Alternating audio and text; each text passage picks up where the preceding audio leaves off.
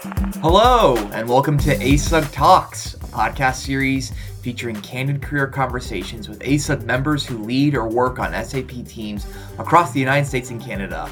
My name is Jim Lichtenwalter, and I am the ASUG Content Manager and your ASUG Talks host.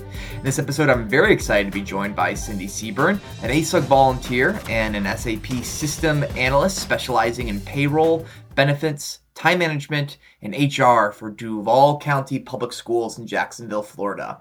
Cindy, thank you so much for joining us. It's great to talk to you. Very good talking to you. Thank you for having me. No problem. So first thing, I want to start off. You are an MA like me, yes. I noticed, and we talked about it a little bit earlier. I'd love to know, starting things off as an MA, how did you find yourself in the IT industry? Because sometimes I take a look back at, what I wanted to do and what I wanted to write about, and I never thought I'd be writing about software. Yeah, so that is so bizarre. So, my undergrad years, I studied film, screenwriting, and creative writing, and that's what my degree is in. And so you graduate college and you find yourself thinking, what am I going to do with this degree? So I'm at home, I'm married, I'm not working, I don't need to work, but I'm bored as heck, and I'm like, I need to find something to do. So I took a few accounting classes. I thought I could find a job in finance somewhere, and just happened upon a job in payroll department at the school district, and just checking people's payroll, making sure they're getting paid right, so to speak.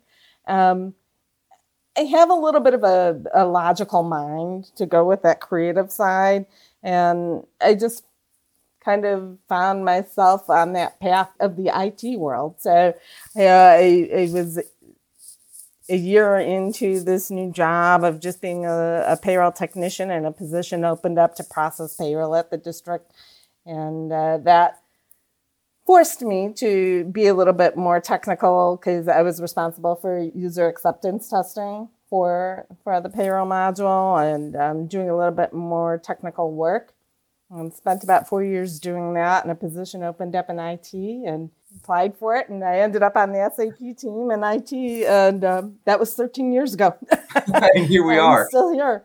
All right, so you have a background in screenwriting. Are you still interested? Do you still follow film culture at all? As far as English goes and writing? Yeah, definitely. So I'm always a writer. Once a writer, always a writer. I ended up getting my master's degree in creative writing also, and I know no jobs available in creative writing. But my intent to do that was to teach writing. And it just so happened that about 4 months after I received my degree, which was 2.5 years ago or so, the University of West Florida, where I obtained my master's degree from, they offered me a position to work as an adjunct instructor, teaching English Comp 1 and 2, freshman English. So I've been doing that, and sometimes I think I'm crazy doing that. I question my sanity. Last December, I'm grading 41 research papers and thinking, what am I doing? But you start reading the student feedback, the student assessments after the course, and they say, Professor Seaburn is the best teacher I've ever had. I never liked writing before taking this class. And you realize you're making a difference with those students. And teaching Comp 2 this semester, and I'm sure at the end of the semester I'll be questioning my sanity again. But that is the space that I'm so happy with. My job in IT allows me to write still.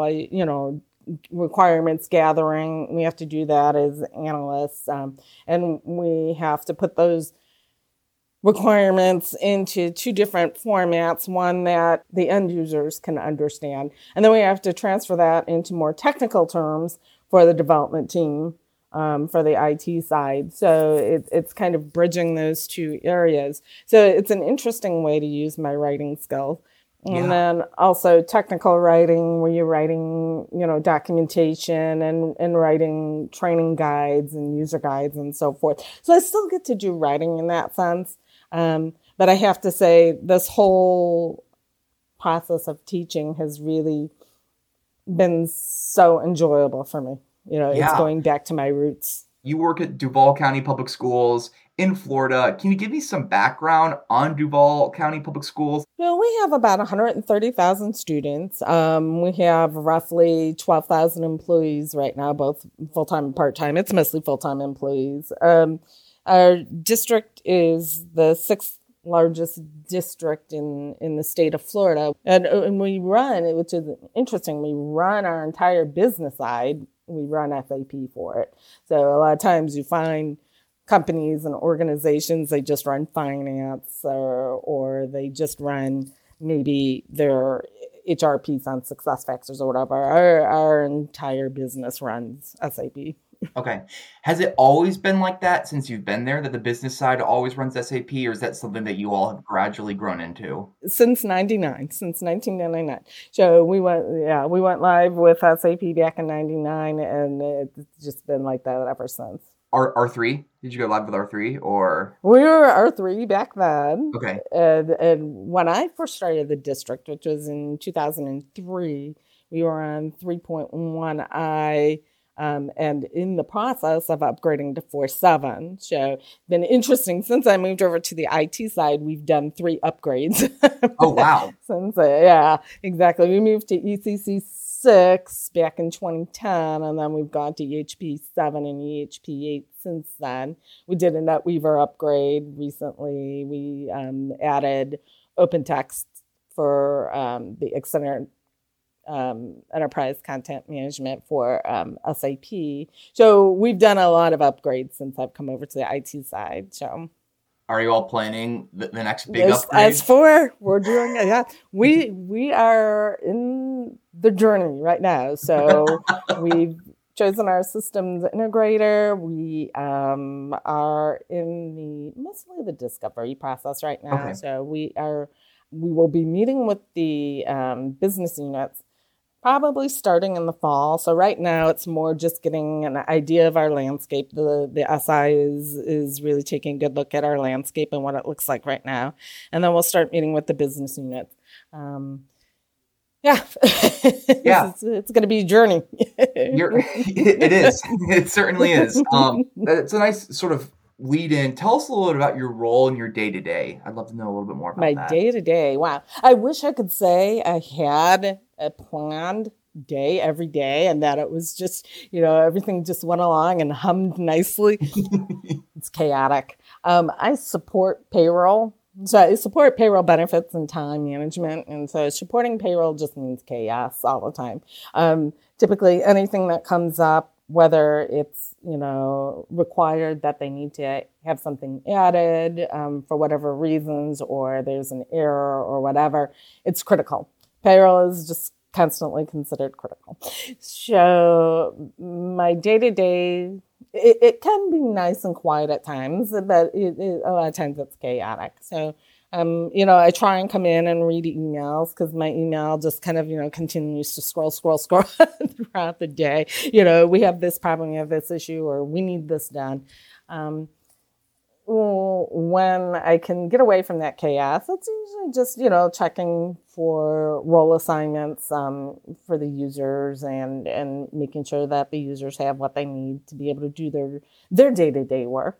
I do some rewriting of we our documentation guides. So we're required to put together like the user guides over here. So we've implemented Fury, and we're, any of the Fury apps that we've implemented as far as like leave requests or W-2s, we implemented the new W-2 Fury app. We have to put together user guides for them so the end users and, somebody can go in and do their lead. I discovered while teaching that, you try and make user guides accessible for people that, might be blind or have poor eyesight or whatever. And I really got into that as a professor because it's required of us. And I thought, we really need to be doing this for our user guides. Yeah. So as I have time, I try and go and do that as well, update our user guides so that those are accessible also. I have coming up year end and New Year configuration for payroll. So that'll take all of my time for a couple of months, just putting in all the pay periods and pay dates and configuring benefits and all that, and configuring work schedules. We do our annual work schedules every year. So it's just a matter of getting everything into place so we're ready on 7/1. So that'll take me a couple of months. It takes a few weeks to do the configuration, and then it has to be tested. And I do my testing and send it off to users for testing. So it's a little bit. I don't want to say that's chaotic too, but it's just getting not having any distractions. You don't want to make any errors with that and mess up payroll.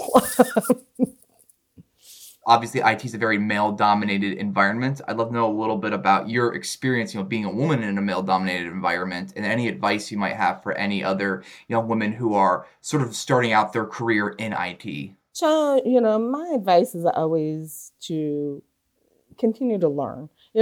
Things change, especially today. Things are changing so fast in the IT space. A few years ago, you barely heard about AI and so forth. And so there is just always something new to learn. And it's moving fast. And so you just have to have an open mind that you're always going to learn something new. And that's one of the great things about ASUG. They provide us these opportunities to learn things. Thanks for the shout out. We don't have a huge budget here at the school district. And typically the budget is going into the classroom. So, we have to find places where we can get that education. So anybody who's coming into the business, look for ways to just constantly keep up with what is going on. And also find a mentor. I was so fortunate when I started in payroll. I didn't realize that our payroll supervisor was going to end up being my mentor. And she was for 18 years. She retired last year, and I'm like, gosh, I miss Tina. Even though I feel like I've, there were times when I was mentoring her on a few things, but that was the thing. We shared quite a bit of information, but it is so nice to have that one person that you can bounce ideas off on.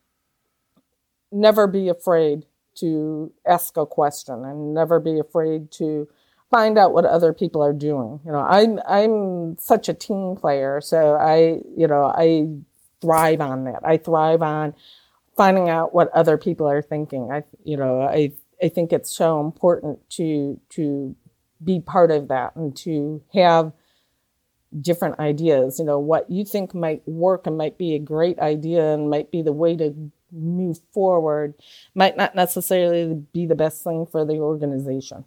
Mm-hmm. That's a nice lead in to, you mentioned ASUG, so I want to move sort of to the last part of our conversation, which is you're very involved in ASUG. Tell me a little bit how you first became involved at ASUG. How did you find out about us, and when did you become a member? So I go back to ASUG way back to 2006 when I was working in payroll, and I casually went to a few networking events here in Jacksonville, in our area, but I didn't think too much of it. When I came over to the IT department, everybody was just very heavy on the attending webinars and finding ways where they could get more information. I did that casually again.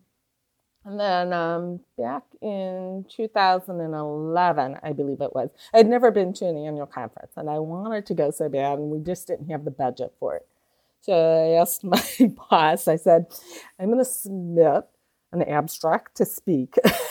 And if it gets accepted, will you send me? Because they'll pay for me to, for the conference fee, but, I still need a hotel, and I still need to be able to take, TDE, working elsewhere. And she said, sure. She said, go ahead. And I'm sure she was thinking, it'll never get accepted. And it was accepted. And so I spoke, and I met a lot of people that were part of ASUG that year in 2011. and kept in contact with them, but, it didn't go much further. 2012, I did the same thing. I submitted an abstract and it got accepted. And one of the members of the public sector community asked me, would you like to volunteer? And like, oh, this is why they keep accepting me. But no, really, I did. I started volunteering. So that was 10 years ago. And you've been a volunteer ever since? I've been a volunteer ever since. Yep. Out of curiosity, what were you speaking on that first annual conference you went to? The first year, I spoke on creating custom infotypes for HR. So, which a lot of people don't like to do, but when you're in public sector, it's oftentimes required because public sector has a lot of specific needs, especially in the K-12 space. And so it was just about creating custom infotypes and how to link some of the information in those infotypes with other HR master data through reports. And so that's what I spoke on.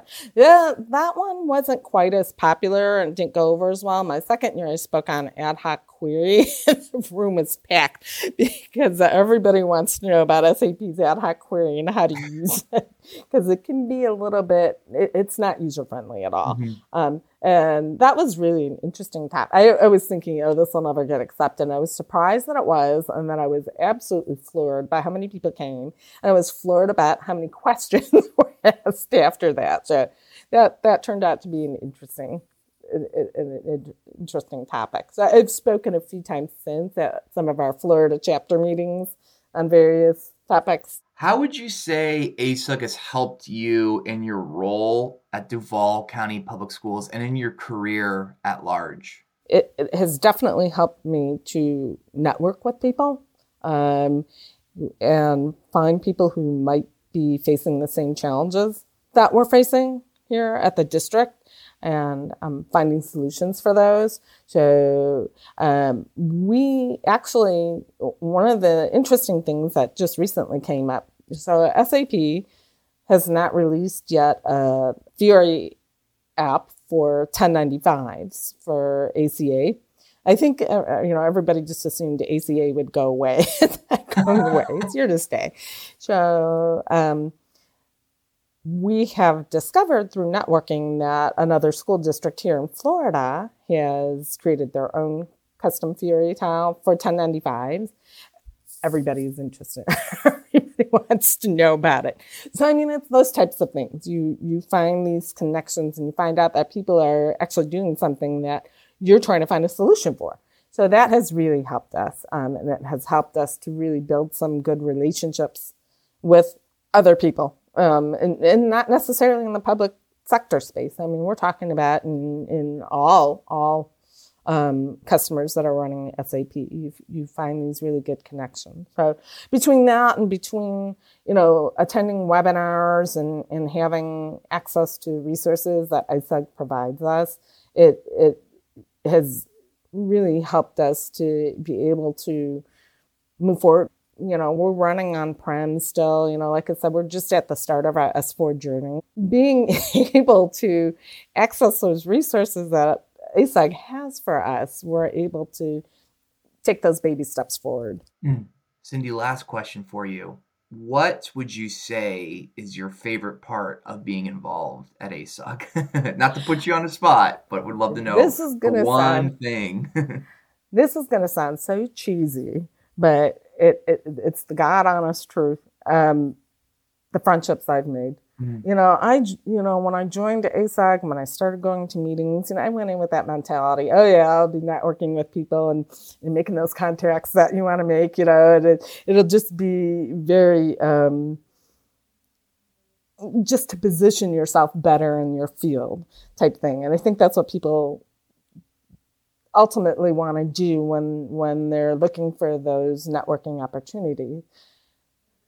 But I have found that I have made so many friends that are lifelong friends now that I met through ASUG, through volunteering mostly, but also just through attending meetings and in our chapter meetings in Florida. You see, some of the same people over and over again that attend almost every single meeting, and you do create a friendship with them.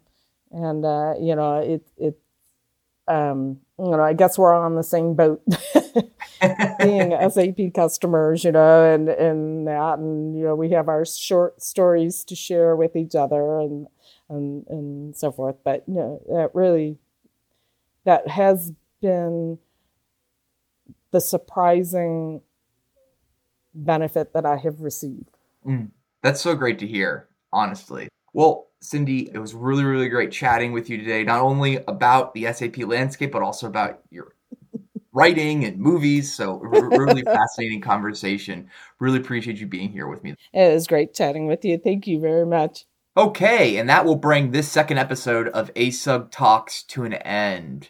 I just want to put this all out there. If you are an ASUG member and want to share your story with me on this podcast, talk a little bit about some of the hurdles you had to overcome, how you got into your career, some of your early victories, we would love to hear your story. So please reach out to me, again, Jim Lichtenwalter, or you can email us at asugnews@asug.com.